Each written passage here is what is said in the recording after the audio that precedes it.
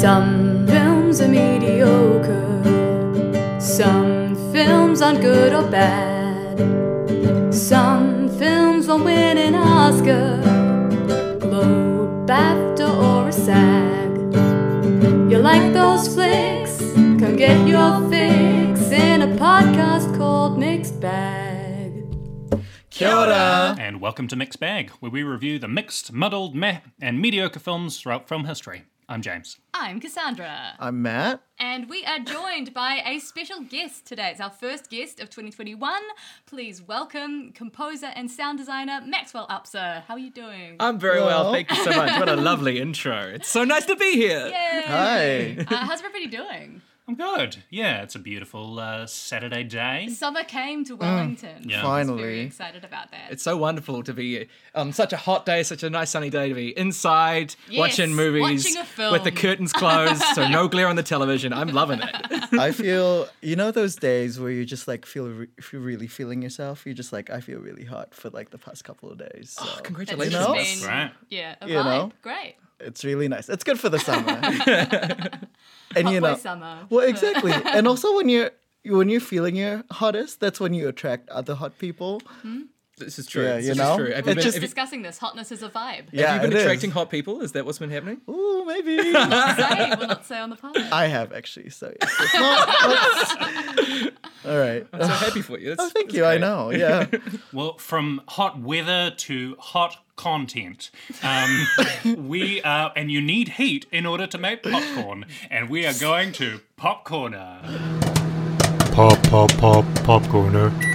What's people been watching, listening, Well, reading, I etc.? mean, like, we have to note that we are again recording early, so we might miss some pop culture That's true. We news. might miss a couple Holy of little good pop head. culture I think moments. we're gonna be missing the inauguration for one. So like, hopefully the world doesn't end by the time this comes out. I think we'll be fine. I think we'll be okay. It'll be okay. Yeah. But, you know, there's Fall Out Boy are playing at Joe Biden's inauguration. If you What? know about that. And Wow, apparently, I didn't one of know. the reasons Fall Out Boy would not exist without Joe Biden because Pete Oh. Wentz's parents met when they both worked for him. Whoa. That's Yeah. amazing. I love that. What a thing to Damn, know. you have started Popcorner I know. off strong. We're not going to be So able it was to a make real that. hard Other entry. performers, J-Lo and Lady Gaga, who reminds me of someone in the film that we're gonna be Yeah. discussing.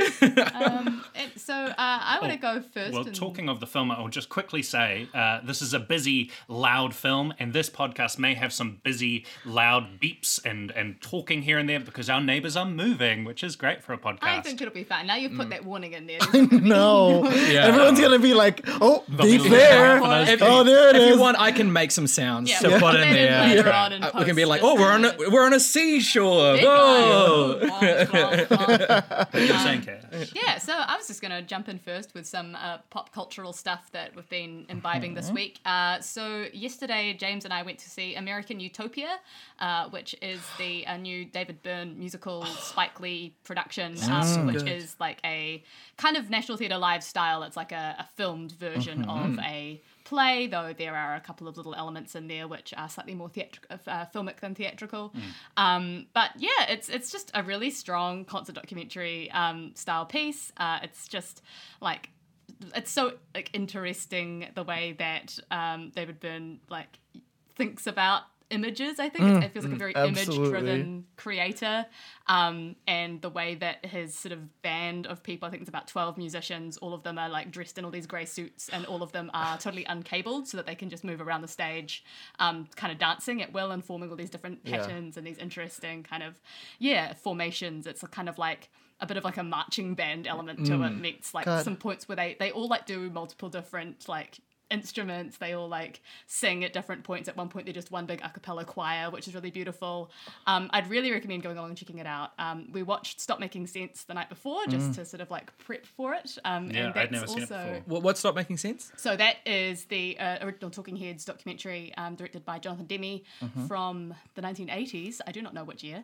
But it's just a great time. Pod fave Jonathan Demme. It's just such a jam. It's such a jam. Yeah. And it's like, there's so many many really good like classic songs which are Yeah. inside it, but it's even the songs that I don't know, because I'm not like the person that knows all the Talking Heads discography.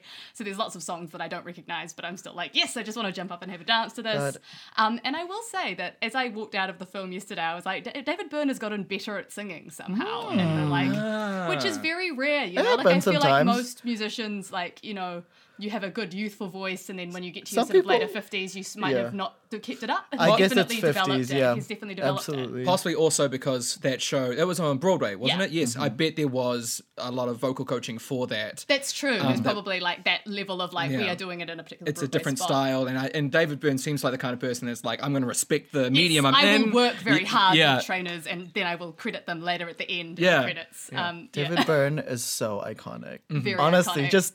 just like the moment you see the Talking Heads big suits. The big suit is such an iconic moment. What And a also, moment like, in culture. What a dancer Yeah, for me. Like absolutely. a true inspiration for my specific dance style. I feel like you have a pretty David Byrne style dance. Yeah, totally. As So, well. like, my introduction to David Byrne was in the Cavern Club, because I had a friend that was absolutely obsessed with the Oh, Beatles. So it would always go to the Cavern Club, and then he would kind of pop up with his like bizarre, strange He dancing. wasn't there. No, in the music videos. Well, I mean, it was very exclusive. I didn't want to tell you. But yeah, it's Psycho Killer always would pop on. Qu'est-ce que c'est?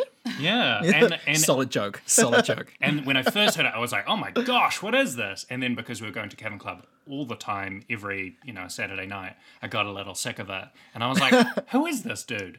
So seeing the full Talking Heads Stop Making Sense the other night, it was like, okay, cool. I have now formed a full appreciation of, like, gone the full 360. Nice. Back And you on- just start making sense. back on. Yeah. What about you guys?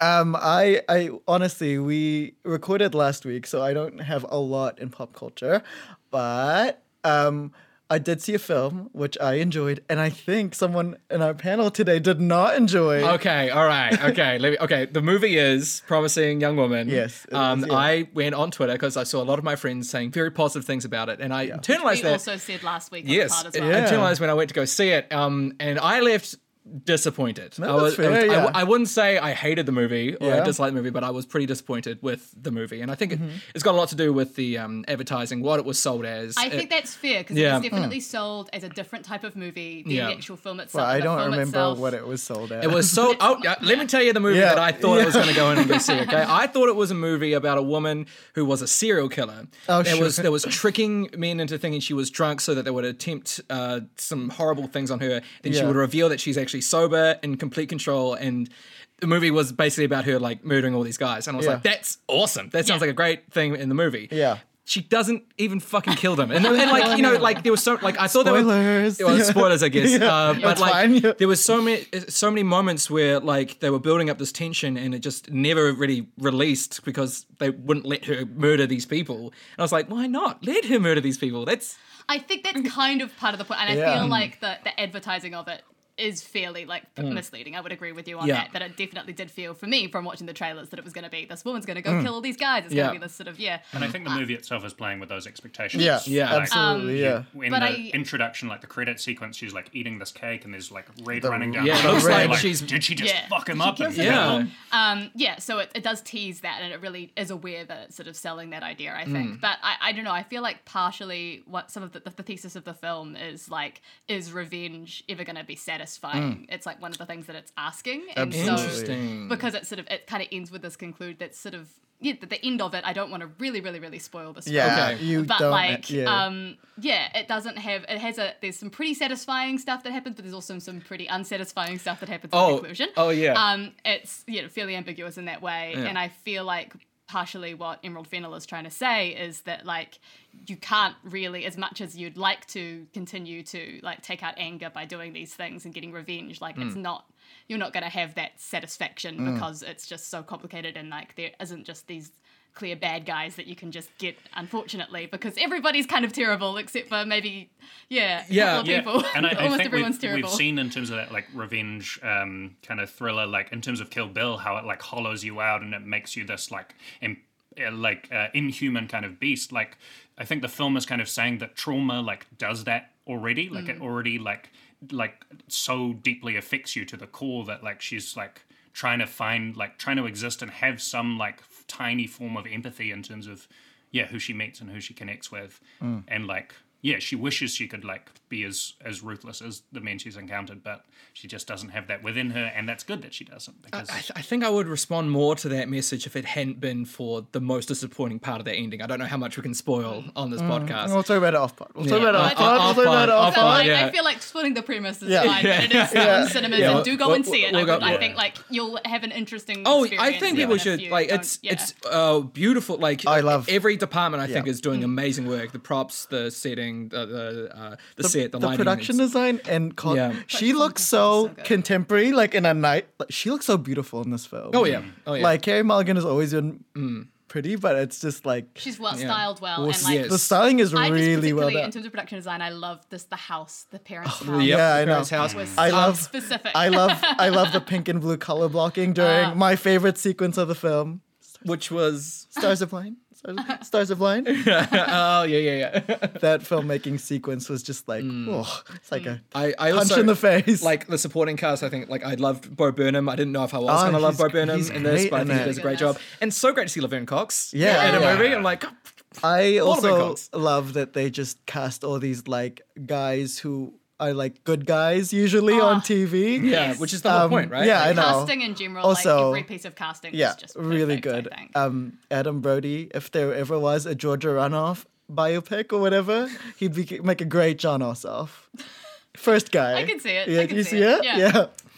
Yeah. Yeah, no. Otherwise, I have not been. I like started The Crown season 4, which I am enjoying. It's not.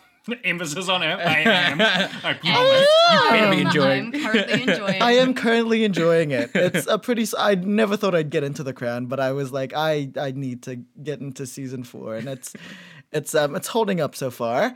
And the new season of Drag Race just premiered, but also the new season of Drag Race UK just premiered, and that is so much. There's just so much funnier.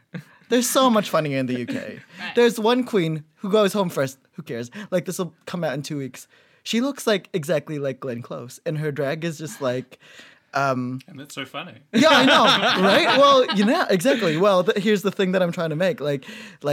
Yeah, her drag is pretty much like burlesque, kind of like cabaret, but she literally looks like Glenn Close as Norma Desmond in drag. Cool. And then she goes home first. Glenn never wins. She never wins. She goes home. Talk about that. I know, yeah. today. What about you, James? Yeah. I have pretty much been seeing a lot of pop culture that you have been seeing, so kind of those two But are the big hits for me. There is also a big television series that we devoured. Oh, this yes. week, Oh, which okay. We So- kind of spoiled a bit because we came up with the idea while recording last week's pod. Yeah, so Cass introduced me, thank you for reminding, to season 6 of The Amazing Race. The Amazing Race, With yeah, of Jonathan course. and Victoria, Those the terrible pro people wrestlers. They're not pro wrestlers. Jonathan and Victoria are not pro wrestlers. no, there are commas in between. Tyrion Bolo. Yeah. They have names. Lori and Bolo. Lori and Bolo. She looks like a Terry. She does look like a And I was so surprised because I went in expecting to see the worst of humanity, and I did. I surely did. Yeah. But I also found the best in Yeah, humanity absolutely. with Chris and Chris and John. Chris and John. Sweeties. Who are like the Donna most Mary Jean, like sweet grandparents. they're just so lovely. sweet. They're so in love. They're like Nice oh couple. my god, honey, Yeah. wow. They're like having a run through places. They're just like, this is the most beautiful country. Like they're like running Yeah. to the next. yeah. And I Have you finished? We Yeah, finished we're all now. done. Okay, I'm not a fan of the We're not a winners. fan of the winners. Yeah. A very racist woman won. Holy Did not know about that. That's not amazing at all. That's the She's- problem with the Amazing Race is they Kendra? can't Yeah. produce it. Yeah, So absolutely. they, like, there's So- no way to so the like, villains- stop them from the winning. villains can win. Can Yeah. win an Amazing yeah. Race. if you have a rough final Yeah. go, they Yeah. can win it. Absolutely. She's I- like, they go to Africa and she spends the whole time being like, wow, this place is disgusting and dirty. And you're like, this woman sucks. But yeah, it was a really interesting experience of like hardcore reality TV, like which I had expected to be, a bit trashy, which it was. Yeah. And like kind of, I don't know, like travel is travel is sometimes not your boring in my mind. No, I love travel, but Travel is boring. I know, but like, What the stuff is. Hey. I'm still with you, James. yeah. So like, travel is like, I did it a lot with my family. It was like, Yeah, because going you to, did like, it with your family. yeah, I know. So I'm saying my perspective, Loverrains. Let me speak my truth. So my experience of travel is like, you know, you go out on these kind of trips. Sometimes you're bored. Sometimes you have to run to a train. But basically, by and large, you're like, you know, you're seeing the sights. And I had the privilege of traveling a lot, so that I got kind of it kind of became normalized to me. But the tense like experience of like trying to run to get a plane in time, trying to try to, you know, communicate to someone that doesn't speak English frantically, like the taxi driver suddenly screwing you over. Like I was opened, my eyes were opened to the stressful and very intense side very of travel. I just love how which it's a game of logistics where Yeah. there's just so much of it is like, haggling with different people at the airport to make sure they're actually telling you the truth when they say this flight will come in first and Yeah. they're not just selling what their airline is saying. I love when great. people like discovered the internet and they were like, we can look online for flights. We don't have to go to the, the This was flights. this season we watched was one that I remember watching as a child, which is why I was like, James, Yeah. you should watch this season. It's great. Same. From like 2005. So like they did not have Skyscanner. Yeah. So they are really much calling American Airlines ahead of the time and just being like, when do you fly out? When's the closest time you Yeah. get to Norway? And then sometimes they'll like think that's a great strategy, but actually it like screws them over because the tickets were only reserved and not actually booked. Yeah. And then it's all full Very up. stressful. Yeah, it's great. And then the bizarre challenges that they make you do that are kind of like Fear Factor kind of inspired in terms Some of like of them. drink Some of- pig's blood or like Yeah. consume. There's a bit where That I would excel in those challenges because a lot of people are grossed out by food. yeah, well- this is the thing. And I'm it's like, we're could eat- good. I could eat We're that. good. there's a Yeah. section where they have to eat like this extremely spicy soup as like this band plays next to them. Yeah. And An aggressive band playing like kind What? of like violin music very Yeah. fast and like grinning over at them like, haha, you have to keep eating. That's a last minute challenge idea. I don't know what we're gonna do. We've got 5 Great minutes. challenge. So many because people like vomit 3 people on the From table music? were like from the vomiting. spiciness of the soup. Yeah. Oh, Yeah. you never see the super spicy. I The soup is understand very now. spicy Yeah. and the Super band spicy. is just Okay. You more know what stressful, always and they're got all me? just like, I'm back yeah. aboard. And one of the guys, like, Kendra, the winning couple, is like, oh my God, look at all the vomit on the ground. And the guy looks at the vomit. That causes him to vomit, but he vomits into his bowl. No! So then he has to He has eat to eat his the bowl. vomit. Yeah, exactly. Like, no! The one that always got me frustrated is when they had the shaving hair challenges, Oh. and you have to shave your hair. I'm just like, it'll grow It's back. so easy. That's Yeah. a Shave easy your hair. challenge. Yeah, what's the prize in Amazing Race? $1 million. Okay, yeah, shave your hair for $1 million. Exactly. I'm like, Yeah. ship me for $1 Shave million. it, yeah. Yeah. Like, Yeah. you know, I would do the skydiving for $1 million. Yeah. I'm terrified of heights. I'd shave my hair for like much less Yeah, than $1 million. much. Like way less. An embarrassingly small amount of money. Yeah. I would Maybe shave my head. 1,000, but- Yeah. But partner selection is key because Yeah. that's a lot of stressful situations. Yeah, we were looking at it of like, oh, we think we do well on like 9 out of 10 challenges. Sometimes when there's like a car that is like Generally, breaking when down. it's like car, like and Not people so have to. good. There's a couple that can't drive. That one of the people can't drive manual. And the Yeah. other one can't drive at all. I think. Yeah. So they get into the manual car and she has to try, but Yeah. like she can't. And I'm like, that would be us. Like, Yeah. yeah. don't know how to drive a manual Right. car. Like, no idea what to do. Max, have you been consuming anything? I actually have, and this is not recent. So But my that's apologies Go for for that. it. Geek I'm- This is out. about a show from 2005. Yeah. Well, I'm gonna do you one better. I've been watching the old Muppet movies. I've been going yeah. way back. Yeah. Me and my partner Minnie. So over Christmas we watched Muppets Christmas Carol and Muppets Treasure classic. Island. And I was like, oh, I love Classic. these. And then we were like, let's watch the first Muppet movies because I'd never seen the first few. Yeah. Like, this is like the late 70s. Yeah. So we watched the Muppet movie, which is the original Muppet movie, The Great Muppet Caper, and Muppets Take Manhattan. And I love that oh my goodness, so much fun, so good to watch like the old school Muppets. It's still fun, it's still funny, it's still good, except for Muppets Take Manhattan, which is garbage. It's so weird to watch because like the first Muppet movie is so fun because it's like made as like it's how the Muppets came together. It's how they got to be Right. The origin story. The origin story, basically, and it's Kermit and Fozzie Bear just like driving cross country, picking up other Muppets as they go, Cool. until they finally get to Hollywood. And like the way they they like break into the industry is they knock on the door of like the biggest agent in town, and they're like, "Please, you got to let us do this job and be, entertainers." Then the chair turns around and it's bloody Orson Welles. Orson Welles is like, "Get these guys the rich and famous contracts. They're gonna be big." If you can find clips of the old Muppet TV show. Oh goodness, yeah. So good. Just like the variety show. Oh it's yeah. So funny. I So had good. the DVDs Oh, great. when I was younger and I used to watch it Awesome, over and over and over again. And what I love about the original Muppet movies, especially I'd say the Muppet movie and the Great Muppet Caper, is how much they love music. It's not like I see a lot of musical like content, like children's musical content where they think like, oh, it'll be funny if we just do a song, because it's funny when people do a song, and so the song is filled with like like really silly over the top dynamics, so that it's like, well, isn't this silly? But with the Muppets, there are jokes, sure, but it's just really good music. And they just know, we're just going to write some good music and just have the Muppets do some cool stuff, and that's going to be enough. The songs Miss Piggy and Kermit sing to each other are actually proper romantic, great songs that I'm listening to like over and over on Spotify right now. I love it. All right, Yeah. quick round. Who's our favorite Muppet? Oh, Quick round. Piggy for me, easily. oh yeah. I feel like Miss Piggy is like one of the top Muppets. I feel like I always had a soft spot for Fozzie Bear. Fozzie's so good. I always also like Gonzo for some Oh my reason. god, I'm taking all the Muppets. I mean, you can have. I took Piggy. Yeah, Piggy's great. I mean, I love Gonzo and Fozzie, as has been said. But you know what I love is Gonzo and Rizzo together. Yeah. When, especially in And the like Christmas Christmas Carol Carol. and Treasure Island, they're just such great dynamics between the two Although, performers. have you seen? And I saw this in the cinema, and it's one of the quite bad Muppet movies. Is Yeah. like Muppets in Space. I- the I think origin the first story. one that Yeah. I saw was Muppets. I'm in not up to Space. that. It seems It's not. I remember it being quite bad. It seems like what it seems to look like with the Muppet movies is that they go 1, 2, bad. That's how they go. So the first Muppet movie, great. Second Muppet movie, great. Third one, not directed by Jim Henson, was bad and no one liked it. Then Jim Henson dies and they don't make movies for a while. Then Jim Henson's son takes over and they make Christmas Carol, great. Treasure Island, great. Then Muppets in Space, flop. No one likes it. Oh my gosh, Yeah. this is like the Star Trek. Yeah. Like you've Yeah. discovered a new Yeah. strategy. Yeah, and like what it in the is. recent ones, it was the Muppet movie with Brett McKenzie's music. Yeah. That was pretty good. The the second second one. Oh, with Not- Ricky Yeah. Gervais. The second one was like Gervais. Melissa McCarthy. Oh, wait, no.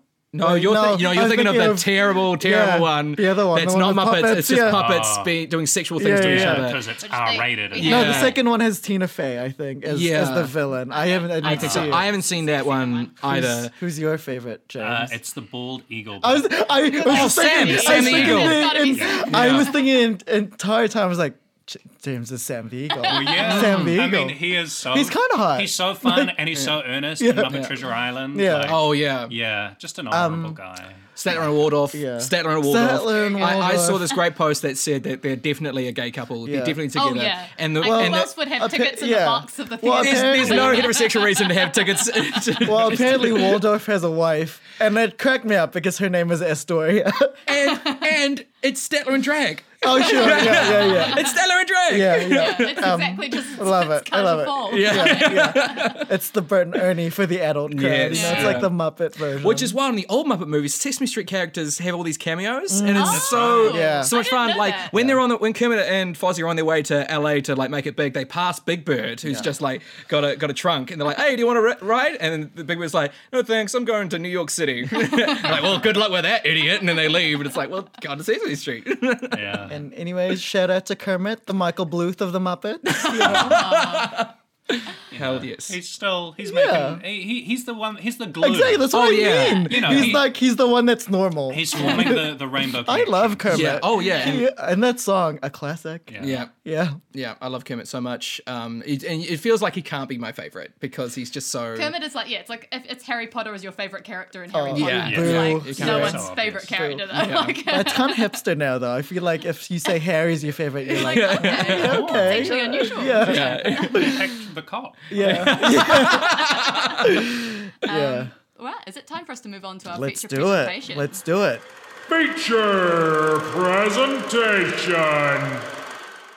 So our feature presentation today was picked by you, Matt. Yes, it was. I feel like I picked it before your first episode, right? I think you heard the premise of this. Yeah, Cass told me the premise of your podcast. How many years? Is it? It's been one about and a half. 18 months. It's been 18 months, and I was like, I have a movie. I have the one. It's been on our list, and we kept being like, we need to do some films that people know, and then when we've done a few that we know people know in a row, we can do The Paper. We've built up our podcast now. We have so many listeners. I love that it's all been leading to this. I am. We have our milestones. At some point, we're going to cover Mrs. Palfrey at the Claremont. I know, that's been on the list since the start. At some we point, haven't found the right moment for it yet. Fair. So, would you like to tell us your history with The Paper? Okay. I prefer The Rock myself. Oh, that's, again, solid joke. Matt's on fire today. So The Paper is a movie that my parents showed me. In my house, we watched a lot of movies together. We had tons of movies. And The Paper was one of them. And the reason it was so important to our family, I think, is because it depicts a newsroom. A newspaper.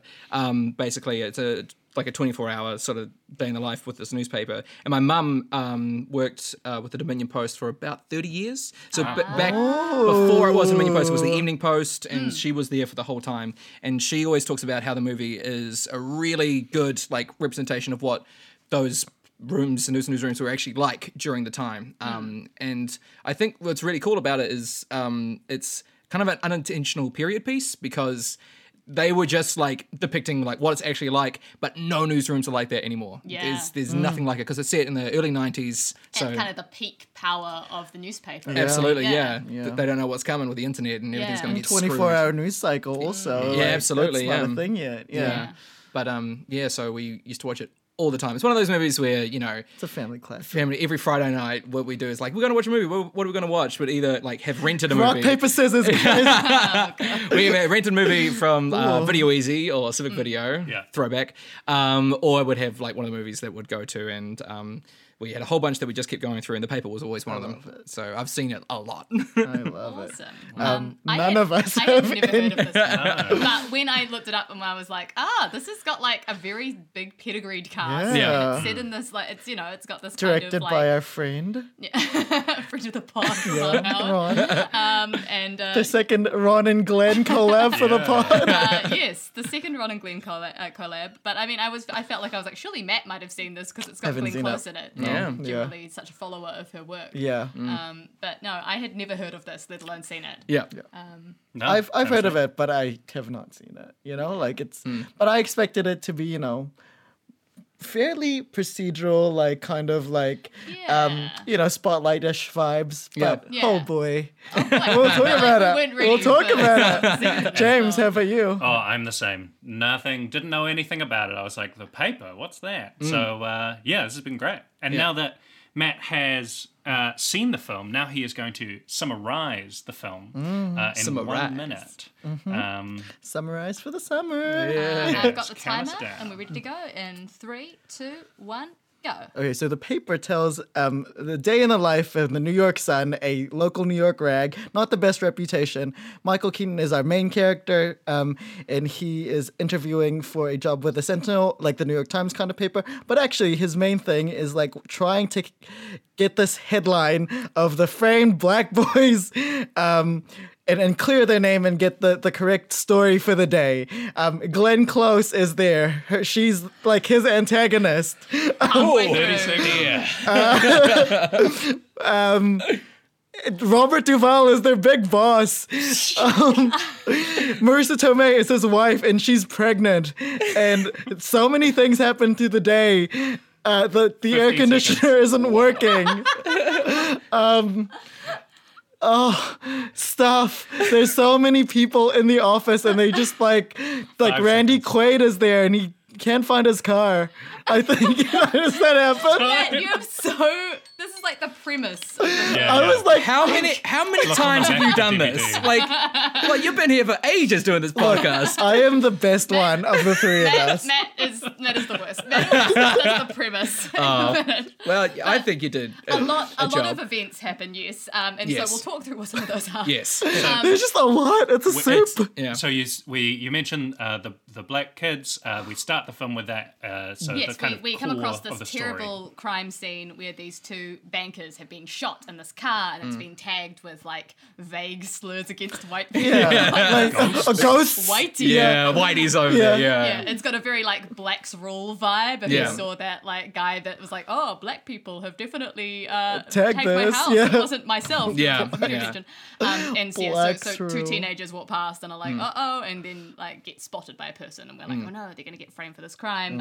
And so yeah, the part of the central, I guess, plot of it, there are a lot of B plots and C plots as well that we can talk about, is Michael Keaton investigating and trying to prove that these boys have been framed, as opposed to Glenn Close wanting to run the headline, which says that they that's like gotcha. And using Further Facebook. implicating And them, even then, yeah. I think it's a little favourable to say Michael Keaton's investigating like this Yeah. crime. He's- All he's doing is he's trying to make sure that their newspaper has like the exclusive and the right story. It's more like they want And- to It's more get the right Craven. story first, Yeah. as opposed Yeah, to it's more wanting to get the Craven right than- story. Yeah. It's like he doesn't want to get the wrong story and then the right story. He wants to make sure Yeah. they just get the right story. Yes. But yeah, his wife Marisa Tomei is very pregnant, but she also helps out with the investigation because she's an ex-reporter from the same paper. What's it called? The sun. No, what's the guy who Randy had the Quaid. gun? Randy Quaid. Yeah. He just like fires a gun in the shoots office at one people? point. Yeah. And that goes unremarked upon, really. Like that's all Jimmy. I God, was that- wondering if he was going to be the killer because it's Yeah. like Yeah. Chekhov's gun. Like he's prepared to shoot No, people. mate, I mean, that gun, gun is very comes back. consequential Because in he's- unexpected ways. Yeah. He's also a reporter, and he's in hiding from this guy played by Jason Yeah. Alexander, who Sandusky. we encounter later. Yeah. Who he wrote a story about how he didn't pay his parking fines. I think. It's basically like the whole film is this ensemble piece where like you've got Everyone all has a these plot. characters have things that they go on on. So Randy Quaid is afraid. He's a columnist for this newspaper, and he's been writing all these columns about the head of parking or something. Yeah, Sandusky. Sandusky, who keeps parking illegally and he keeps getting away with it. So Randy Quaid keeps writing these columns, be like, look at this bureaucrat that doesn't have to follow the rules like us. So Sandusky's getting like all this hate mail. Michael Keaton, he's what is, I guess, they say he's the lead Metro editor, but he's also basically like the manager of the I office. feel like he's kind of third in charge. It's Yes. like Yeah. Ross Duval, then Glenn Close, Close, and then him. yeah, and so like he's trying to manage like this massive newspaper that is,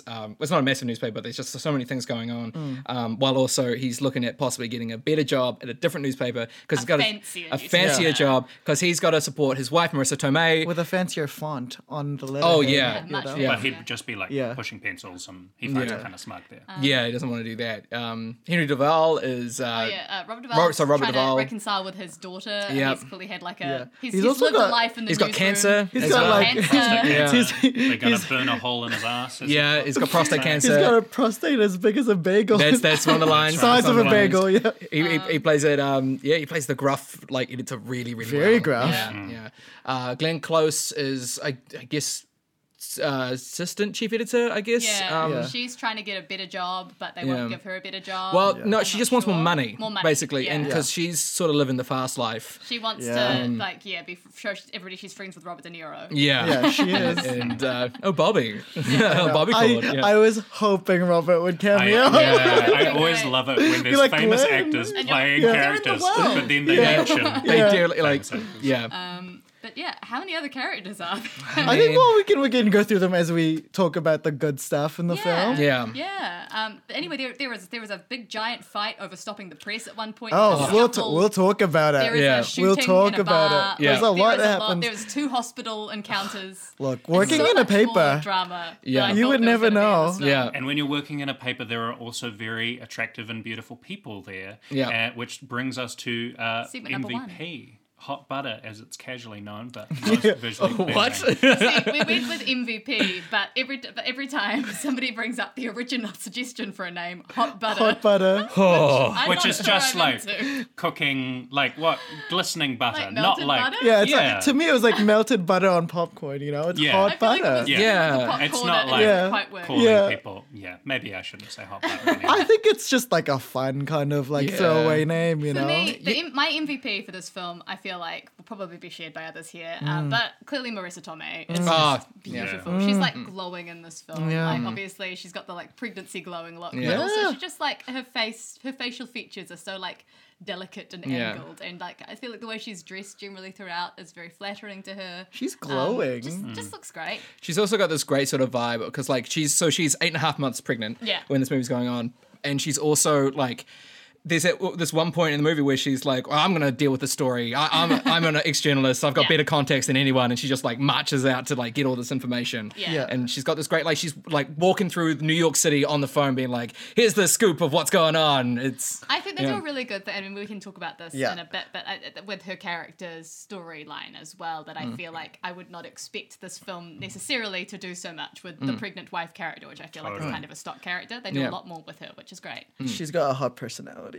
She's very bubbly. She's like, her name is Martha, but she goes by Marty sometimes, love which I it. just love the name Marty for a girl. Yeah. So beautiful. She's, Marissa Tomei, always a contender for hot butter in every film. Yeah, It's kind of unfair to everyone else. I know. It's unfair. Italian-American Yeah. princess. Oh, I love her. Yeah. She looks like Lady Gaga in this film. Oh, actually, that's it. Just to shout out another, it would probably for me be Marissa Tomei as well, but runner-up, like Oh, I have a different one. lead in, second coming, right hot on the heels. I think we were talking about Kermit before. Yeah. We get Catherine O'Hara And, like, a single in a scene. beautiful, Yeah. perfectly Just, formed like, single scene where she like playing nails a wine it. mom Yeah. character Yeah. at the Yeah. end. Where she's just like, your life is gonna fucking change once you have kids. And like keeps pouring the wine. Yeah. Just the perfect little cameo from What a her. great Just Yeah, like, scene. and so great that this film included that because, like, Yeah. as you say, like to me, if that anyone would be on ever the played cutting Meryl room Streep floor. in anything, it has to be Catherine O'Hara. Oh, I'd like to see that. Young Meryl, Saoirse Ronan, old Meryl, Catherine O'Hara. What Oh, is their yeah. age difference? Like, are they? I don't know. Roundabout Probably the same age, same kind kind I feel of of. like Yeah. there's probably Yeah. about 10 years between them. I'd Yeah. say. I feel like she's Right. probably Yeah. a bit younger. But I'm yeah. not sure. Yeah.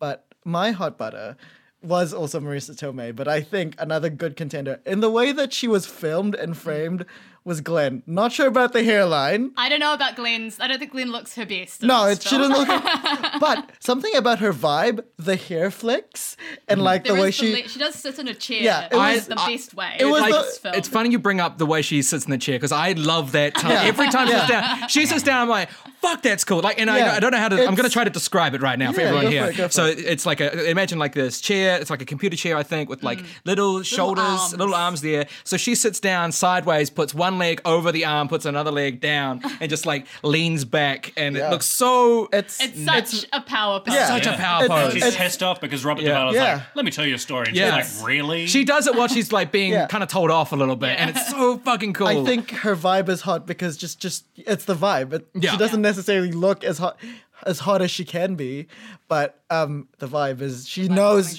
she's a bad bitch. Yeah.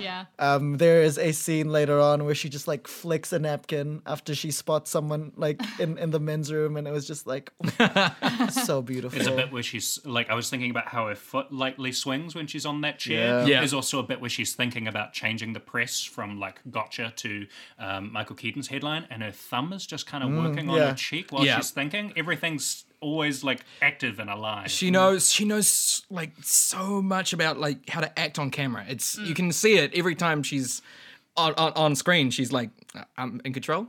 Yeah. You get She's to film very me. in control. Yeah. It's in control. And actually, Do you know that she passed on The Devil Wears Prada? Ooh, that would have been an interesting. Yeah, because she was like, I'm sick of playing all these That's like true. villainous women. 'Cause she had- But she would have been so much more iconic. She would have been great. I mean, I feel like no, I Meryl mean, is pretty I know iconic. that's what I mean. That's Meryl sort is of both not being very iconic. not in terms of in comparison with Meryl, but in her career, like it would be Yeah. like another iconic thing role for for her. her. yeah, but I You can know, I- definitely see that with Glenn Close being like, I don't want to do that all the Yeah, time. absolutely. Because Cruella had she de just Vil, done yeah. Cruella de Vil by that point? This possibly? was before Cruella, because No. 101 was 96. This is 94. No, we're talking about. Oh, sorry, no, we're We're talking talking about. Oh yeah, Right, absolutely. yeah. Yeah, Yeah. but she absolutely. has done Fatal Attraction at this point. Yeah, she has done Fatal Attraction. Yeah, and because that's there was 87. like some lines a of little like, bit, yeah. Yeah, some like Fatal Attraction right? vibes. Yeah. Yeah. But she was a bit more desperate in Fatal Attraction, I think. Yeah. And more What's her line? You're not gonna you're not gonna ignore me, Dan. You're not gonna ignore me, Dan. It's so okay. That was kind of like the Muppet. That was definitely it's Fuzzy Bear. It's James's impression. Did you have your own MVP?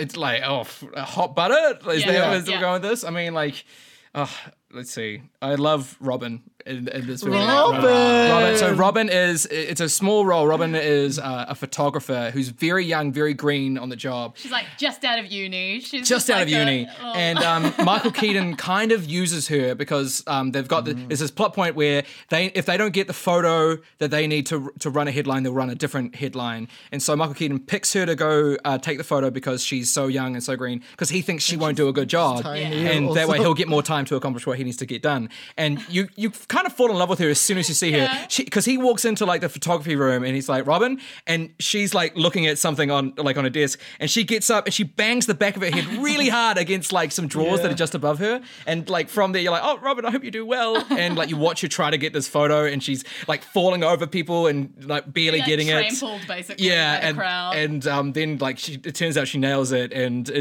she's just so, you just love it.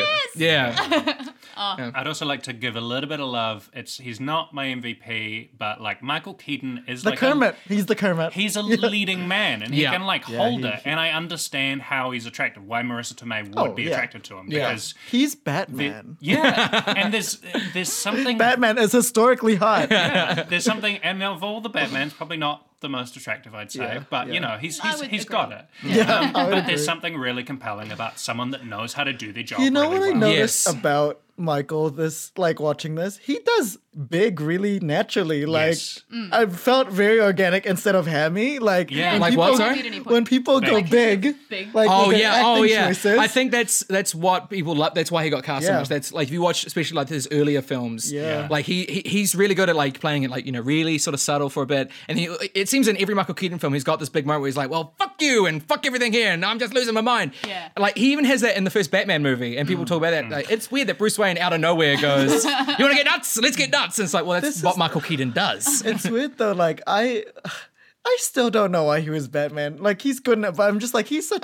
It's because Tim Burton was doing it. Yeah. But to me, he just has such blue collar appeal instead of like millionaire appeal to me. I'm just I feel like he doesn't necessarily look blue collar in this film. I'm like, you know, he's but like a relatable everyman appeal instead of like an everyman. He's got like the same appeal as Bruce Springsteen to me. I'm just kind of. Can I talk about like a moment in the film? Is that like let's move on to some of our favorite moments. Okay, like one of my favorite moments in the film is, and I think about this all the time. Michael Keaton has all these great quotes that I love. He's got this one where he says, sometimes you can just smell shitty day on the way, can't you? And it's like at the start of the film, it's like, shitty day's coming. There's also a great line he says where his wife calls him, he picks up and he goes, I'm not late yet. And I relate to that so much. But one of my favorite thing he does in the film is when he's on the phone with someone and he's just like lost this big job opportunity, and this person's told him to be like, that's it, you'll never work with the greatest newspaper in the world. Right. You're gonna be terrible. You lost your chance to cover the world. And he's got this great line where like he starts sitting down and he tells him he works himself. His line is like, well, guess what?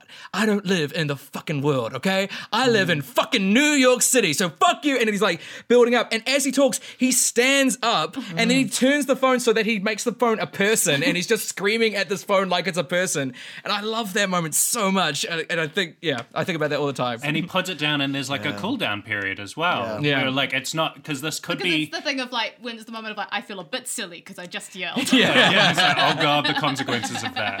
Like, this could be quite a sensationalized film, like the paper that they're writing, and there are moments where it dips into that, but like by and large, like we get like a rich like tapestry of like people and the office. Everything is going on in that office all the time in a way that is really, really compelling and believable. There's this great, I guess, C or D plot where it's just these two like engineers going around trying to fix the air conditioning throughout the entire movie. You just keep passing You just see them and people walking past being like, Is it gonna, are you nearly done? It's like, we're 20 seconds away. And like, they never fix it. I love that plot because right now it is really hot in Wellington. And I'm just like, where is the fan? I also love there is one guy who just keeps coming in to yell at Michael Keaton because he wants to get an orthopedic chair. And Michael Keaton will not okay it in the budget. And so he comes in at one point in the middle of like other people all screaming at Michael Keaton and goes like, I bought it. And just like puts the receipt down on the desk. What I love And is then he has that like he wheels the chair in and he's got like a do not touch sort of like sign on it for himself. And it's like this is ongoing saga. Yeah, they swap it out for a that stool. is not important at all.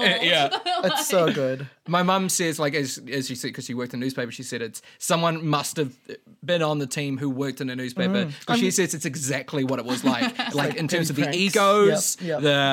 the stress. And there are two big meetings that are shown in this movie. It's the morning meeting where they discuss like possible stories that they're going to go for the next day, and then the afternoon meeting where they finalize what's going on. And in those meetings, like they depict in this movie, people arguing about like, no, we're not doing that story, we're doing this story. Yeah. That story you got. There's like one like political reporter who's like, I tell you, I'm sitting on Watergate over here, and everyone like throws things at him and goes, shut up, you never have Watergate.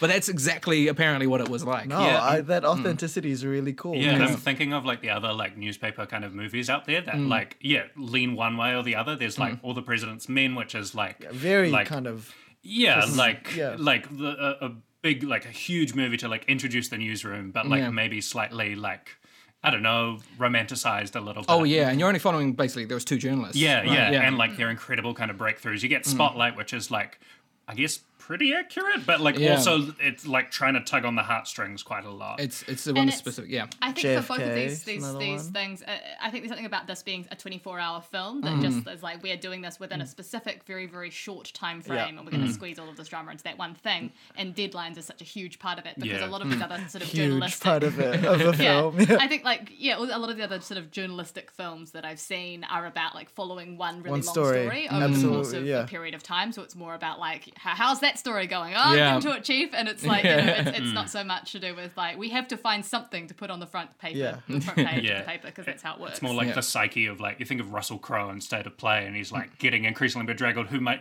aunt who works in the New Zealand Herald was like that is like the most unbelievable out of all of them.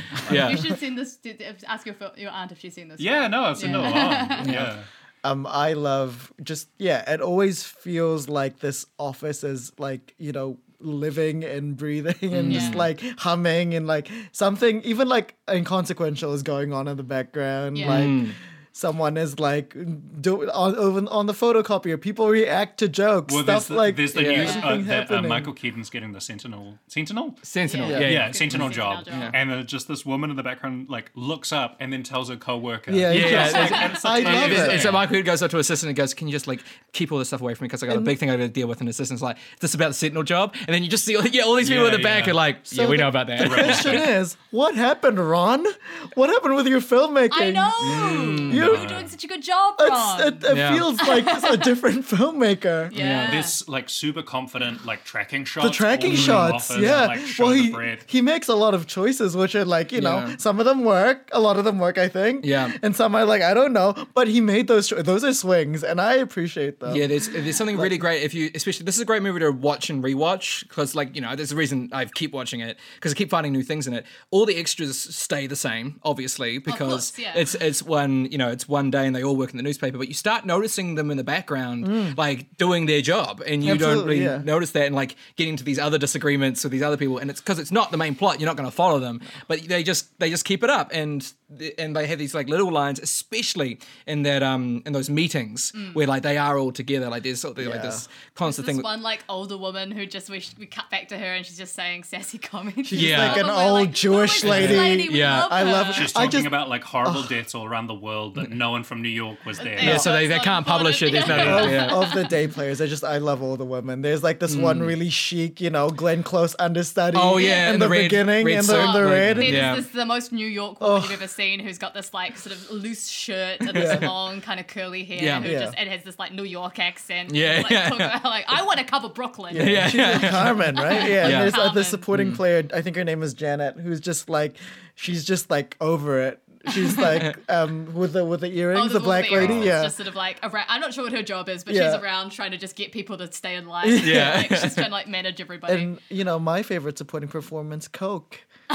Oh, there's Coca-Cola. a lot of Coke in it, like Coca-Cola in this movie. The black version, not the white. Michael, It's probably behind the scenes. Michael Keaton doesn't drink coffee; he drinks Coke, and there's like a Coke vending machine throughout the entire movie. He's drinking It like lots and screams lots of Coke. Coke. And I think like there's probably a sponsorship there, but also they talk shit about Coke in this movie. That's the thing. I was like, yeah. they're talking about like, that stuff will kill you. Yeah, at It's the very beginning, Michael Keaton is drinking a Coke at his house with Marissa Tomei. Marissa Tomei goes, "Why don't you just pour battery acid down your throat?" And he goes, "No caffeine." And like, I think Miss Coke just knows that if you show a little bit of vulnerability, It's the Yeah. thing. Yeah. It's like how And you you've get got- people to like you more. You can be Absolutely. self-deprecating. Yeah. You've got the protagonist of the film, like, and also chugging along. the you have entire- like literally the vending machine screams Coke. Yeah. Coke it is. Yeah. It is. And also, I really wanted a Coke throughout the film. Matt kept saying, "Man, I could go for a Coke right now." I Especially could go for a Coke right Yeah. now. Oh, to man. be honest. especially when they had like the glass and put the ice in Yeah. and then Glass poured in the the Coke. ice. And now the Ooh, audience good. at home will also be wanting a delicious, Yeah. sweet Honestly, drink of Coke. I am, Man was supposed I to am be like, historically and iconically Pepsi girl, but And this is not the only Yeah. soft drink that we get featured Yes, as we well. also have some Minute Maid, Yeah, which this- is yeah. Coca-Cola Corporation owned, I believe. But Minute Maid,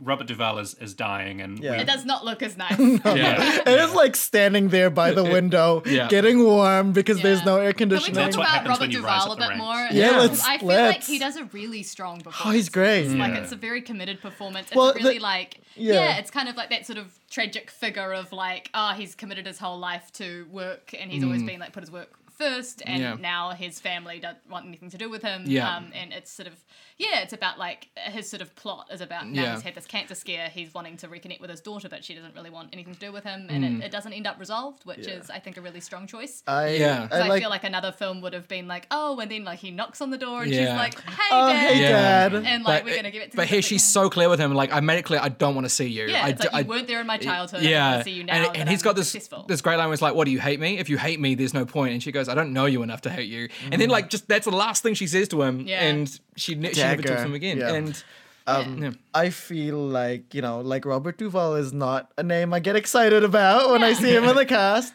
Yeah. But the performance felt really lived in. And I think another layer for me is like he started Network, which is maybe 20 years before as like a newsman. Yeah. And to me, I'm just like, this is just the character. It's the same guy. Yeah. This is where he went next. And Michael Keaton, Spotlight, same guy. well, that's what we all thought when my family thought when that came out. It's like this is just the sequel to the paper. You were talking about how Michael Keaton is great at going big. Duvall also has like quite big kind of like choices here and there that like just totally work. It feels like your dad just being like, we gotta work together or whatever. It feels lived in. Like it Yeah, just feels totally. like, Also, his coughing Oh, is like, goodness. oh, ugly. oh Yeah. god, But- it's but- full body. Yeah. He was Coughs. committed. That is an actor. Yeah. With a capital A. Yeah.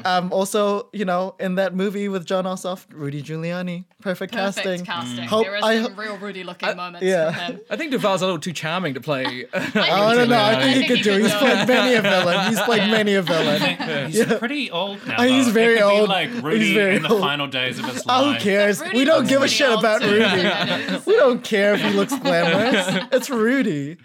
There is probably going to be a big Trump film in like I know. 5 There was a 10 Giuliani years. film though, wasn't there? And it was played That's by right. what's his face? James Woods. James Woods. Another And that was fucking that was Oh, psychopath. fuck that was him. a loving Also, Again, film. And that- Randy Quaid, fuck you also. For Oh being- yeah. It's so weird to see Randy Quaid playing basically Randy Quaid in this movie. Well, yeah, he's a paranoid dude that'll fire a gun at a moment's notice. Yeah. Like it's wild. It is a literal Chekhov's gun. We have Yeah. like an actual one where the gun shows up and like it's gonna be used to shoot somebody before the end of the And film. honestly, Yeah. not my favorite part of this ensemble. But, Could have like- done without him. Yeah, I was Yeah. just like, I don't know quite what this character does in the office. I feel like I had less. He's a about- columnist. They say so many times he's a columnist. Yes, but like he's not working. But he's not like working on a column. He's Yeah. just there to help out Michael Keaton's Everyone Yeah. else is story. working. Like, he doesn't have his own thing to do. He keeps saying that, like, I got things to do, I got things to write. You're just and- asleep. Like, Yeah. do your work. Yeah. Like, Yeah. I'm not sure. I was expecting him to like betray Michael Keaton or something else. because he was Like, so clearly villainous. Yeah. yeah, but I was just like, what is his thing? How is it like resolved? And it's kind of you know, the storyline in terms of like what he's investigating gets kind of resolved in quite an extreme kind of way. Oh, I found a banana. With like Randy Quaid, I find like didn't totally work in terms of like shooting that gun, and then also like Jason Alexander like shows up in this role trying to do a Catherine O'Hara and just nailing a one scene performance. Yeah. I'm not sure if he does. I mean, I feel like he was okay. I It's didn't like fine. his what I love about the scene between Jason Alexander and Randy Quaid is just so like Jason Alexander is the parking warden, Sandusky, and so Randy Quaid's been like going after him the entire movie, and not the entire movie, but like in the history of what's been going on. He's writing all these columns. So Sandusky comes to try to fight him because he's at his wit's end. And he wrestles a gun away from Randy Quaid, and he like gets him against the ropes and says, "Just tell me why me? Why did you attack me?" And Randy Quaid goes, "You work for the city. It was your turn." And I've thought about that a lot with like some of the shitty city officials that we have in this country when they come up and they get put on blast and they talk about, "Hey, my family's been attacked and no one leaves me alone." It's like, well, you got into public service and you did something So shitty. if you run for public office in Yeah. a way, then like you can have more of a especially if it's also hypocritical. Yes. If you're also Yeah. getting away from not paying parking tickets. Yeah. you I probably guess should. for me with Jason is he's said it himself, is that he is so defined by his role in Seinfeld Yeah. that it is Yeah. so hard to see him as anything else, and Yeah. it's Yeah. been very difficult. It's for him also to it's also have not a career hot post butter that. role, so I'm just like it's easy to overlook, you know. It's not like a Catherine, you know. Yeah. Yeah. It's very I tuned He to our did look very sensibilities. hot and sweaty, and Yeah. that was very convincing. I think Physically he warm. plays very well when he goes to scare Randy Quaid by shooting around him, but he accidentally hits Glenn Close, and I did like that surprise. That and was- the way he plays his shock at what he's done, I've always thought like that feels very true, Yeah, and to come I think- from such a comedic actor, to be like, well, Yeah. you're playing. I this think he thing also well. has a pretty good performance, but I feel Isn't like he also outside a of his musical theater actor, He has done Jason? musical theatre as well. He Yeah. started Yeah. out Merrily We Roll Merrily Along. We Roll Along as a youth, as Yeah. one of the OG cast. But yeah, I think it's one of those things where it's less his performance and more just because he has this Yeah. huge like role that Of has course. defined like a career-defining role. It's Yeah. really hard to not see him in that kind of mode. Yeah. And that's not really something that he can control, unfortunately. No. Yeah. Yeah, I wanted to talk a little bit more about the pregnancy storyline. Yes. Yes. Which, I feel like I've seen a lot of films about like man who works long hours and like then there's pregnant wife. Oh, And, Marissa like, could have a lot easily of been different- nothing, I a was nothing worried. role. Yeah. And yeah, so I think like I feel like they were both conscious of that, like not falling into that kind of stereotypical role, and also just were interested in exploring things from her perspective, which I think Yeah, doesn't come which up is very great. much. And Marissa does the work. She's She works hard. great. But I like, love yeah, so we get the sense both of like her being a previous reporter who still really loves journalism, really loves finding a story and helping out, but is just physically, 8.5 months pregnant, not really quite able to do it anymore, and wanting to be like, oh, I'm going to get back out there after I have the kid. And then the story, the little scene with Catherine O'Hara where her friend's like, oh, please, like you're going to get stuck with a kid.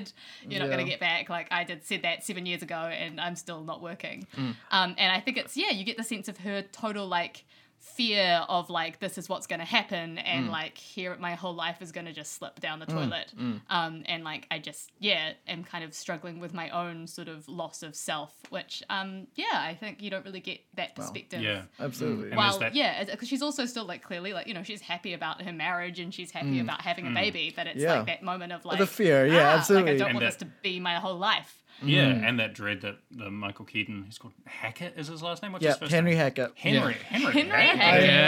Yeah, that's a good name, right? You're a writer and you do write a name. Like, Henry Hackett. this is a character name. Yeah, yeah. That Henry isn't gonna like be there because he's so much about his kind of job that And he keeps demonstrating throughout the movie that he's not I there know. for her, Yeah. which I really like. There's like once, like when the climax kind of comes together of like he keeps leaving. She says like she gives him a hypothetical that's like, what if a gunman came in and said, I'm going to kill your wife or I'm going to blow up the newspaper? Which would you choose? And he's like, that's fucking never going to happen. And she's like, I know, that's not the problem. It's all little vague little decisions we Or make. the other times Yeah, to or- prioritize other things. absolutely. Yeah, which I think is kind of the theme of the movie in a lot of ways because they with Duval as well. He also like explicitly says, like almost out of nowhere, this thesis of like, so like you got 99% of your life needs to go through three things: your house, your family, and your work. And you don't have enough time for all of them. And your family, you feel like they're people, so they'll give you some leeway, so you end up shitting all over them. And like, it's always too explicit in some ways. Yeah. I think it's one thing that this film does very well is kind of it gives you people to empathize with like everybody you can sort of see their perspective and you want them to succeed, and despite the fact they all have different goals. Yeah. So like in that scene where it's Glenn Close and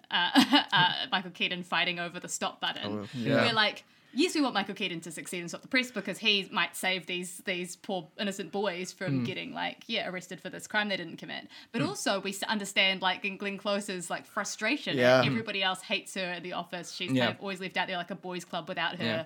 She's just kind of being told like, you know, this is as far as you can get in your career, and she's pissed off and she's just wanting to like say like stop somebody who's usurping her come from under. Like at the same time, like we know that like Robin getting the photo is going to fuck up Michael Keaton's thing, but we also like go Robin, get the photo. Absolutely. And like we want Michael Keaton to go to and get the story, but we also want him to stay and have dinner with his family because like we want Maria to, we want Marty to like have the dinner that she wanted. I love it. It's like, nah. Another thing I want to point out about the storyline is that she absolutely gives it to like Henry as well. Like, she gives it, and they have great chemistry, by the way. Oh yeah. Yeah, they're a very believable couple. Yeah, despite the fact absolutely. I feel like there is like definitely an age gap. Oh, there but, is. Like I feel like unlike last week's discussion. Oh, yes, yeah. The age gap doesn't really come up. Well, as they feel like like an issue. equals They and feel like a couple that makes sense. And also, to me, I'm like, give Marty a spin-off. I just want a pregnant lady investigating crimes. Oh, also, we don't have nearly enough Marisa Tomei lead roles, and I can't think of one off the top of my head. Just the wrestler, but she's not. She's the lead. not the lead. She's always the wrestler. No, she's not. Wrestler. She's not the titular role. It's not called the stripper. The only film I can think of is My Cousin Vinny, but like she's not Vinny. She's not Vinny. And she's great in that film. Oh, she is so good. You were talking around like Maybe The Love Guru. you're talking But around. we don't talk commitments. about that We don't film. Is she in the Love Guru? Yeah. What? Oh. Did you just name drop the Love Guru? She's also not the love Oh, guru. that's The Guru. One of those films. Okay. So not the one with Mike Myers. The one with Justin Timberlake. Not that one. The Okay. Guru, I Okay. think. What? It's kind of similar.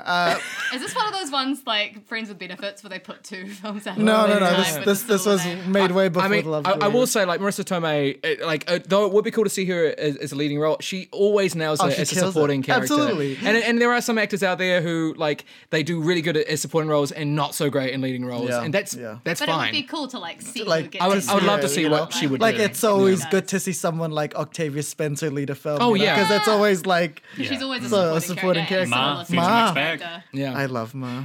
You were talking around like family and making commitments and like needing to like be there. Like another like running theme throughout this is like this theme of deadlines. How everyone has a deadline, and like constantly throughout it, we're seeing the deadlines extended and extended. There's always gonna be like another deadline, and like one thing that I really liked at the end of the film that was nice and subtle is like Marisa Tomei like gives birth, and then when she's at the bed, Michael Keaton comes in. She's like, "Wow, you did it! Look at that!" And like his story is what he wanted to be printed. And he like looks at it for a moment, and then he just like chucks it down because it's like it's not Yeah. all It's that not really- important. His alarm Yeah. goes off and he gets up and then he gets back into bed because He's a dad decided. now. Yeah, like he's and, Priorities have changed. Okay, and like it is what's it is the kid's name?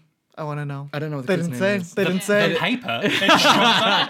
It's called Son. and it's a small thing. Like I thought about, like, you know, he gets up and gets back into bed. I'm like, it's a very small way to show that he's, and like this might not be like, you know, he might not keep this up, but because they've only got 24 hours and like this is the only thing they can really show us. I think it kind of works. I think it's worth talking about the teenagers in this movie because it's Absolutely. it's kind of, it's still relevant. It's still for sure. Yeah. So as we said, the movie starts with these two black teenagers. I think they just finished work at a diner, and They're just like walking home. Or Yeah. something. they're walking home. They find this murder scene. They escape, and as the movie goes on, as the day goes, every other newspaper publishes that there was a murder the night before, except for The Sun, which is one of the they screw that's up. kind of the big impetus for why they have to get a really good story. Yeah, because they screwed up last time. And we keep seeing these kids. They in the morning they read the newspaper. They're like, "Are we going to be in trouble? Do you think we're going to be okay?" And they don't know. Then they get arrested. And one of the big moments is when Michael Keaton and Randy Quaid, they track down one of the police officers because they need a quote to prove that these kids are phonily arrested because they heard on the police transponder that the cops themselves are a little like, why are we doing this?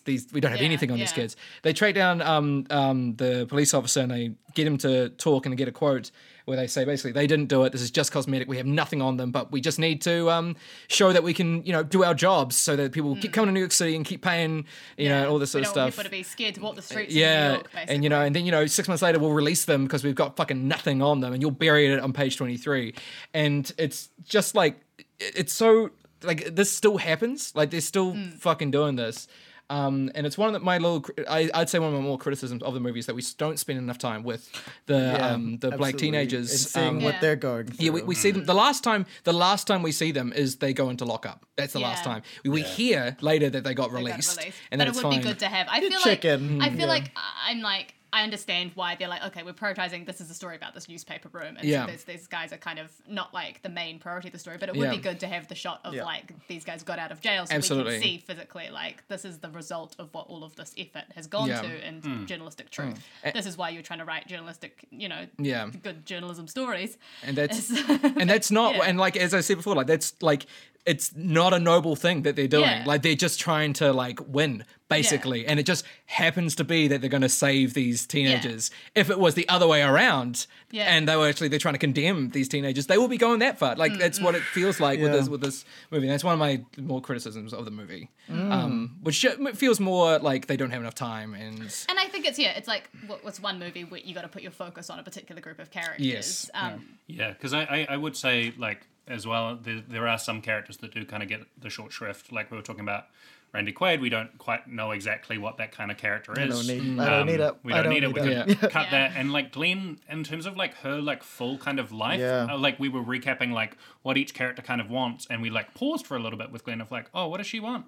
Oh, yeah, right. I guess she wants to be rich and famous and like known, but like that's not a huge part of the film, and she's such a cool Let's talk about it. It can come through a little bit more on the rewatch, as I said. So like you see her, she's married to someone named Bruno. You never see Bruno, but you do see her cheat on him with another journalist there. And she talks more about how like she needs money because she's got these renovations going on. She's trying to live this big sort of life. High-flying kind of existence. They talk about how she's been taken off. She used to run features, and she got taken more into this administrative role. And she used to love working in features where she was like in the pit with the actual reporters and actually doing that.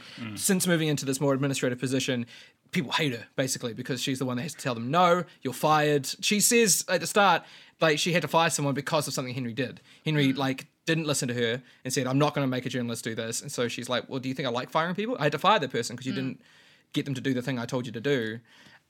We are told a lot about her stuff. I just would have liked maybe one scene where like see that, and then like her like what her life used to be like, and because I feel like the one like the one scene where she is telling that to Randy Quaid, like she has that sort of bit where she's like, you guys think that I don't know that all of you go out to have drinks without me. I feel like that's for me the moment where I'm like, I understand her character's motivation when it comes from her as opposed to just sort of talking about it about or like her. kind of just Exactly. The way she was written for me, I was like, okay, I don't know her. But, Glenn brings it every time. Well, she brings it with her fisticuffs. Yeah. She gets into a fight with Michael Keaton. She fights Batman. There's also like the fact she's wearing rings on that hand. And I'm like, that'd be so painful to get punched by a diamond ring. The fight scenes in this, which there are surprisingly multiple fight scenes, I think are really good. Yeah. Because like they're awkward because they're by people that are not good at fighting. They're not good at fighting. Love watching not good at people. But they're so messy, like because Michael Keaton and Glenn Close get into this fight because they're trying to. Michael Keaton wants to stop the presses to change the plates so they can do a new story. And Glenn Close is trying to stop him. She punches him. She punches him, and like the way he falls and hits his head into like a cabinet, and he starts bleeding, and then she like goes to kick him and then slips up and like falls on her back. Comedic. It's so good. And but you see the hesitation on his part as well. I was like, how far do I fight this woman? I love that there are all these spectators around who are just like, what? Are they fighting? Someone should stop this. Randy Quaid, that's my favorite line Randy Quaid says when like, it's kind of like, it's silent except for the hum of the machines as they're fighting. And then Randy Quaid just like, at the moment where like they're falling down, he goes, someone should stop this. And like, no one does. And I like that it's a Pyrrhic victory at the end. It's just like empty where he like, Glenn like, he like knocks her accidentally in like quite a like rough way she like falls back, and then he like realizes he can stop it, and he does, and then it's like, you're fucking fired, get out. Yeah. And then she just starts it up again. Yeah. Like, so there's like, There's you know, absolutely no reason for that fight scene to achieve nothing. Yeah. I love you were saying before, like, Keaton's whole drive to do this is to be the best, is to be the winner. Like, if he had been more of an earnest, like, no, we got to tell the truth. I think it would have like. I feel like that's not dissuaded me from it. motivator for him, but I think the main motivator, and I think that's what's interesting, is that it's not like you can say this guy specifically is just like he cares about the truth and only wants to like save the day, but you also can't say specifically that this guy only cares about the competition and being first and trying to beat everybody else. Like, I feel like both of those things are driving. And that matches with the star power of Keaton so much, where we kind of like quite like him, but we can tell he's a bit like odd and a bit of maybe a scumbag and stuff. Yeah, that there are different sort of unchecked elements of his personality, that he has this ego and like he has this The tendency casting to take things is too far. really good, it's yeah. great. Because like you cast Glenn Close in that role, she doesn't have to do a lot. You're like, oh, I can see why they don't like her. Fatal Attraction. Fatal Attraction. Again, on a rewatch, because I've seen this movie so many times. What I love when you first see Glenn Close, it's right before like she comes in. The scene is Marissa Tomei is on the phone with Michael Keaton, and they just having this little talk, and he goes, "All right, Alicia's coming. Glenn Close is coming. I gotta go." And then Marissa Tomei goes, "Don't take any shit from her." And then she goes, "Alicia Clark, give me a break." And then like there's a ding, the elevator doors open, and you see Glenn Close in like a power stance, and it's like, oh, this is the antagonist. But then she takes the security guard who's been beaten up by the people outside and goes, "Hey, can we get some help for this guy? Like, he's really hurt." And there's this great it's complete inverse of what we've been told this entire movie up to her interest, that she's this cold person that's really mean. The first thing she does is care for someone. And I think that's kind of part of the film. That's really cool, is that they're trying to give us contrasting examples of people. That just reminds me of Marissa's line of like, greet everyone except for Alicia. Who else do I hate? Who else do I? No one can stare daggers like Glenn Close. Yeah, like it's true. She will murder you just with a look. I just want to say that I hate the name Alicia for her. She doesn't feel like an Alicia. No. Like, What name would you give her? I don't know, like Karen. not Karen. Oh, that's loaded now. Yeah. I'd be like Veronica. Veronica.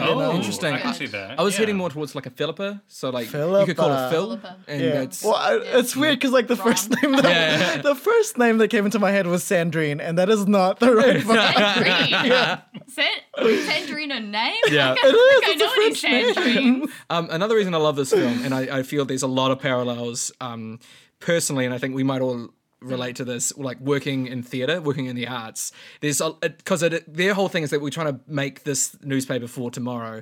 So much of it, it's like, that's the producer, these are the actors, that's the writer there, and the stress of director, like, and like, and the vibe of like, we got to do this because it's important, and at some point it's like, no, it's not. It's not this important though. Like the amount of shit we put ourselves see through. your family sometimes. Yes, It's yeah. actually, Yeah. And I think there's a very, very similarity, particularly with theatre as opposed to other art forms, in that both theatre and newspapers have this thing where you work so hard to create a particular thing, and then it is done at the end of the day, like at the end of the season. It's like, goodbye, that's finished now. Duval has that great line where it's like, I've been doing this for like 30 years and every day starting from square one. And like, that's so true. Like, especially in the arts, especially in theatre, even if you've written the bloody script before you put that on, you've got to do everything all over again. Do we have any final thoughts before we move on to Bag and Biff?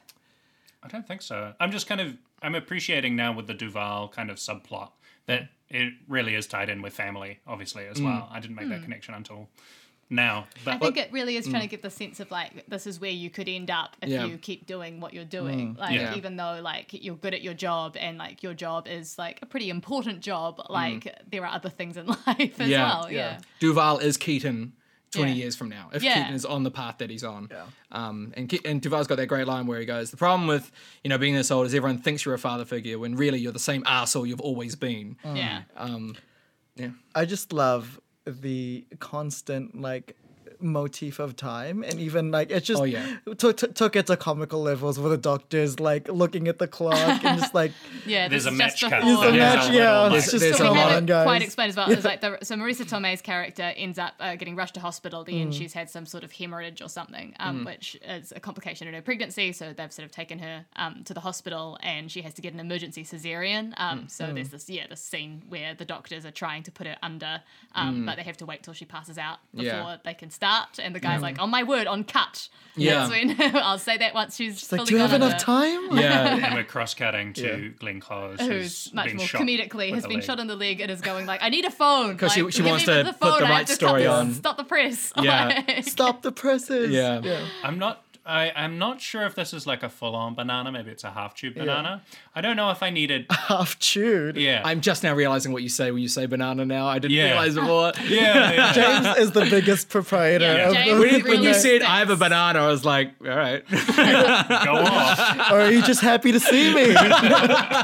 But there maybe was one too many like action like fight sequences for me. I don't know Okay. if that like I think full on needed. I think it definitely skewed the tone like a little bit. I was fully there with like Michael Keaton and Glenn Close because it was like, oh my god, this is so different from the rest of the film. But then we had the Jason Alexander and Randy Quaid kind Yeah. of scuffle. Yeah, and then you have Randy Quaid cracking jokes like Yeah. at the wrong times. Like Yeah. someone's just been shot. But Like it calm was- down. He But also it- like everybody's like he's holding the gun and all of the people in the bar are like cowering and then like Randy Quaid like does a joke and all the like people in the They car laugh, go they like laugh. No, I love that because Which is the funny. joke is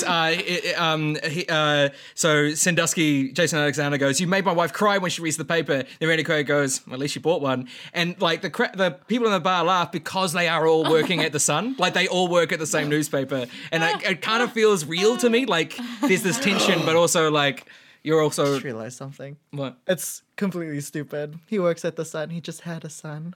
I thought I you were know. making that pun before when you were saying I what was would- the name of the paper. Yeah. Was the Sun. Okay. No, but I thought his son's name was Sun. But even with that banana, I'd say that like the choices are so strongly made that you're like, whoa, we're just fully going here, are we? Do you like, remember that one scene with the parents when they went Yeah. to dinner and everything slowed down and was like That was warped? probably is a banana for me. I feel like there is one bit of stylized filmaking which There's all the I stress think and pressure. just felt like a convention that had not been introduced at any point Yeah. and did not come back. He in gets which really tense, Yeah. and everything around him slows down. They get like basically, it's the synthy point voices. where like Michael Keaton wants to go out and keep doing the story, but he's gone to have dinner as Yeah. as he promised with his wife and his parents, Yeah. and then it's like them going, "What do you want?" Yeah. I relate to that moment so hard. Sorry, James, I know you got something to say, but I just want to say, like, that moment of, like, going to dinner and telling someone, pick me up in 10 minutes, I'm going to this dinner, but you're going to take me away. I've been there so many times where, like, yeah, I'm going to go to this dinner thing, but then I'm going back to work straight afterwards. Totally. Yeah. And like I think the film warping, like the lens changing Yeah. is fine. It's the synth for me. And Yeah. I'm like, I enjoyed it. It served camp. I was like, I felt what like is it was this? It felt for me like that part was from a different film. Yeah. to me. Yeah. It didn't feel Yeah. cohesive within the Yeah. film. it was a bit I more like understand. Birdman. Absolutely. Yeah, yeah. Spotlight. And that's when, Absolutely. like, Randy Newman's music is quite over the top. And Yeah, that, 'cause he's it- got this triangle out of nowhere that just starts going, really ringing. I didn't actually clock the Randy of it all. It's Was very it- subtle. It's not. There's not a lot of music in it. It's Yeah. one of those where it comes in Yeah. every so often. I was listening for that. Definitely You the got a songs. friend? No, no, like Randy's this. voice doesn't come until the credits. No, yeah. So Randy Newman did the music for this, and like, there's some good stuff in it. But I mean, again, it's you also wouldn't hear it because Toy Story hadn't been released, James. Nailed it. oh Good yeah, one. Thanks for another interrupting, solid Maxwell. joke from Matt here. Maxwell was making a point. Cut across. No. Like, the music is very subtle in this movie. Randy Newman basically comes in to just give us there's this one leitmotif he keeps throwing back in. I can only hear "You've Got a Friend in Me Now," but there's like one theme that comes in, and it's the family theme. And Duvall has it, Keaton has it, Marissa Tomei has it, and that seems to be the only thing Randy Newman's interested in making music for, and reminding us like what's important. Right. The theme, the family theme. Yeah, and that's love something it. I think that's kind of interesting about it is Randy Newman, like the music is just there for like those when the characters start going on the line of like we're about to do something important, that's good. And I know that's classic film scoring, but like during the big arguments, the scenes where they're doing the bullshit, like there's nothing there. So like the music is just sort of this key into like you're on your way to like happiness if you keep doing this. If you don't though, you turn away, you're in I trouble. love it. I mean, we barely talk about film scores here, so I feel it's like great that generally we can when like. we talked about music when it's Yeah. much more overt, part right? of Yeah, the film. yeah. And I feel like, the fact that this didn't stick out too much as like there is some omnipresent bad music, I think is kind of doing the right job, because it's like it's not a film that's trying Seasoning. to really Yeah. like pay, call attention to the musical score. Yeah. So the fact that it kind of passed by unremarked upon by most of us, I think. Except for like when she was what they're trying to do. giving birth, I think it was like, not giving birth, maybe on the ground, realizing that she was hemorrhaging. It was like it kicked in hard. But other than that,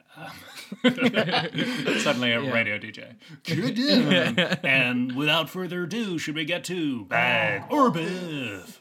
What is what? So basically, at the end of it, we decide if this mixed bag is worthy of bagging, keeping, or biffing, chucking away. I'm gonna go last and hear what you'll You'll have go to last. say. I Yeah, you feel can like go this last, is not yeah. going to be a particularly hard one, though. Yeah, I don't think do you want to so. go first, James? We'll go around the circle. Yeah, this way. Yeah. So this film, again, like The Amazing Race, I thought it might be a little boring. I thought it could be a little procedural, like incredible cast. We didn't mention Jason Robards. He doesn't have like a huge kind of impact, but like, Jason Robards, All the President's Men. that little connection. Yeah. Yeah. It's stacked and everyone, it's really well cast. It's basically, long story short, I loved it. I was so amazed at how good this is. And this is like a true like undiscovered or little discovered gem. So like absolutely seek it out. It's like, really thrilling. I always find the newsroom is like, you're like, oh, is a good story going to be here? But it's like, no, people really good at their jobs, just like working hard to a deadline and realizing maybe that isn't the most important thing. Man, I'm here for it. Bag. Awesome.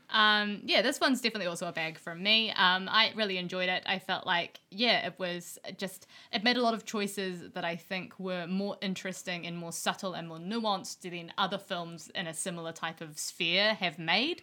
And I think for those reasons, and the fact that they were able to have our sympathies kind of mixed with all these different characters and show this great ensemble. Like, it's a really good example of world building outside of like a fantastical world context. Like, I think when people say world building, they think like, Middle Earth.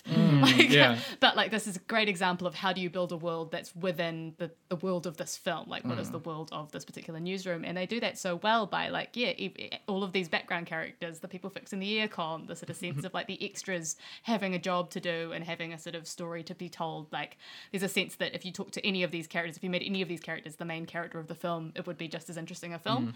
And I think that's, very skillfully written. I'm not sure who the writers were on this to do that, but also, such a great ensemble cast. And good job, Ron, on the direction. Great job, boy. Yeah. So this is definitely a bag for me. 3 points. 1, it's very entertaining. Like, I did not expect to be this entertained by the paper. The least threatening of the 3 rock, paper, scissors options. I have to say, I feel like this film would be more of a classic if it had a better name, because it has a terrible name. The paper is not a good name. 2, I was just about to praise our boy Ron. What happened? Ron, what have you been up to? Why are your pictures so boring now? Like, I have no desire to watch them. Like, but this was brimming with life. Your camera movements, they were a little shaky, but I liked it. It was rough. And sometimes I like it a little rough. Like, and 3, I would be remiss to like not mention. We mentioned the character Carmen earlier. Yeah. Her name is Roma Mafia. So if you were, if you were caught maybe impersonating an Italian person, Ilaria Baldwin, different nationality, but in this like, maybe this would be the type of thing that you would write for that character to make up. Yeah, my name is Roma Mafia. But shout out to you, Roma. I hope you're still working because you're amazing. If that is your stage name, I really want to know your inspirations behind why you chose it.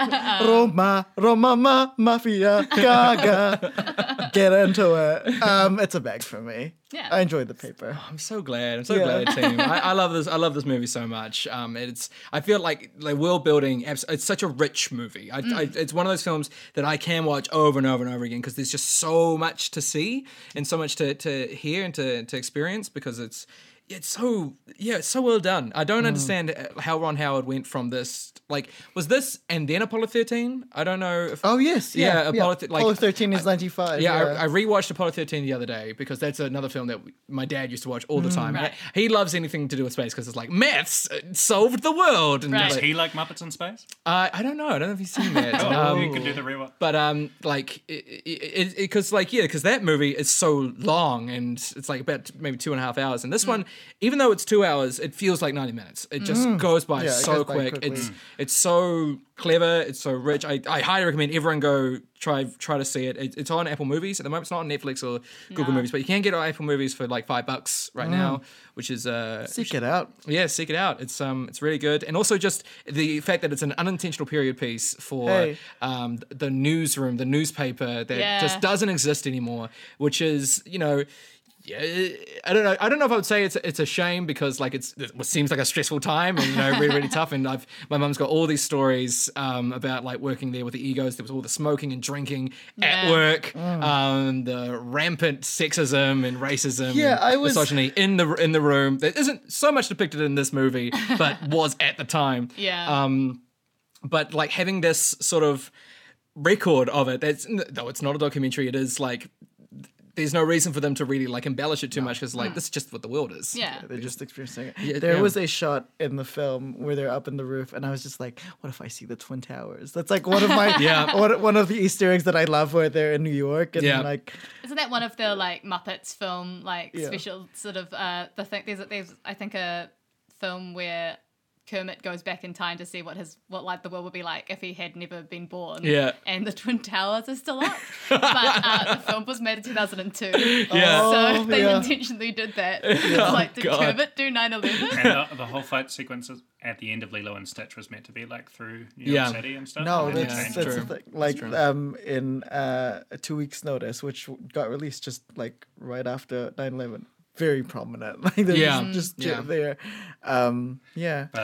But yes, no, it's a definite bag from me. I'm so glad I got to see it. Oh, that's right. God. Imagine if you were like Biff. I loved it. This movie sucked. But no, the definite bag. Thank you so much for having me on the podcast. I've got so many more movies. Have me on again. Come back. Yes, So it's been such a pleasure to have you on. It's a win. It's a full bag. It's a full bag. Full bag for the paper. Which really makes sense because that's what some bags are made out of. And you know what I noticed? Glenn, her character, loses yet again. Once again. You know what? I'm going to say she's my pick. I love Glenn Close. I love Glenn Close so much. Over Marissa Tomei even. I'm going to say that right now. I mean, you can't spell Glenn Close without lose. Okay, so it's Matt is a he loves the losers. I do love a loser. One of his favorite losers. Max, where can we discover you on the internet, or do you have anything that you're working on or want to shout out? Let's see. So if you want to follow my Instagram and Twitter, I'm at Maxwell Upser. That's APSE for Upser. And if you want to check out my work, you can check out The Glitter Garden. That was the drag musical for children I worked on last year. We're planning. Fun. It's really stayed with it. Composed music for it, and I did some voice work for it as well. It's going to be traveling up north, I think, in February. The details are not finalized, but you can go check out the website glittergarden.co.nz, I believe, and you can listen to the music and you can look at some of the cool merch. There's some really cool merch out there. I think that's what if you want to hire someone, hire. Oh my God, yes, please. Yes. I love working. I love working so much. I do sound design and music. I'm a composer. I love music so much. Please let me make music for you. And they can get in touch with you like via your handles or like Twitter. You can get in contact with me. Yeah. Best go through Twitter or Instagram. I got a professional email, maxwellupser@nz@gmail.com, if that's more professional for you. Is that all one word? That's all one word. Yeah, cool. Awesome. Yeah. And you can find us at Mixed Bag Podcast or Mixed Bag Pod on our social medias. And you can email us at mixedbagcontact@gmail.com. Cool. That's going to wrap it up for us today. Thank you for being here, Max. Thank you so much. And thank you for sharing the paper, the best damn Ron Howard film I've ever seen. Thank you so much for having me. It's such a pleasure. All right. Bye. Bye. You like those flicks? Come get your fix in a podcast called Mixed Bag.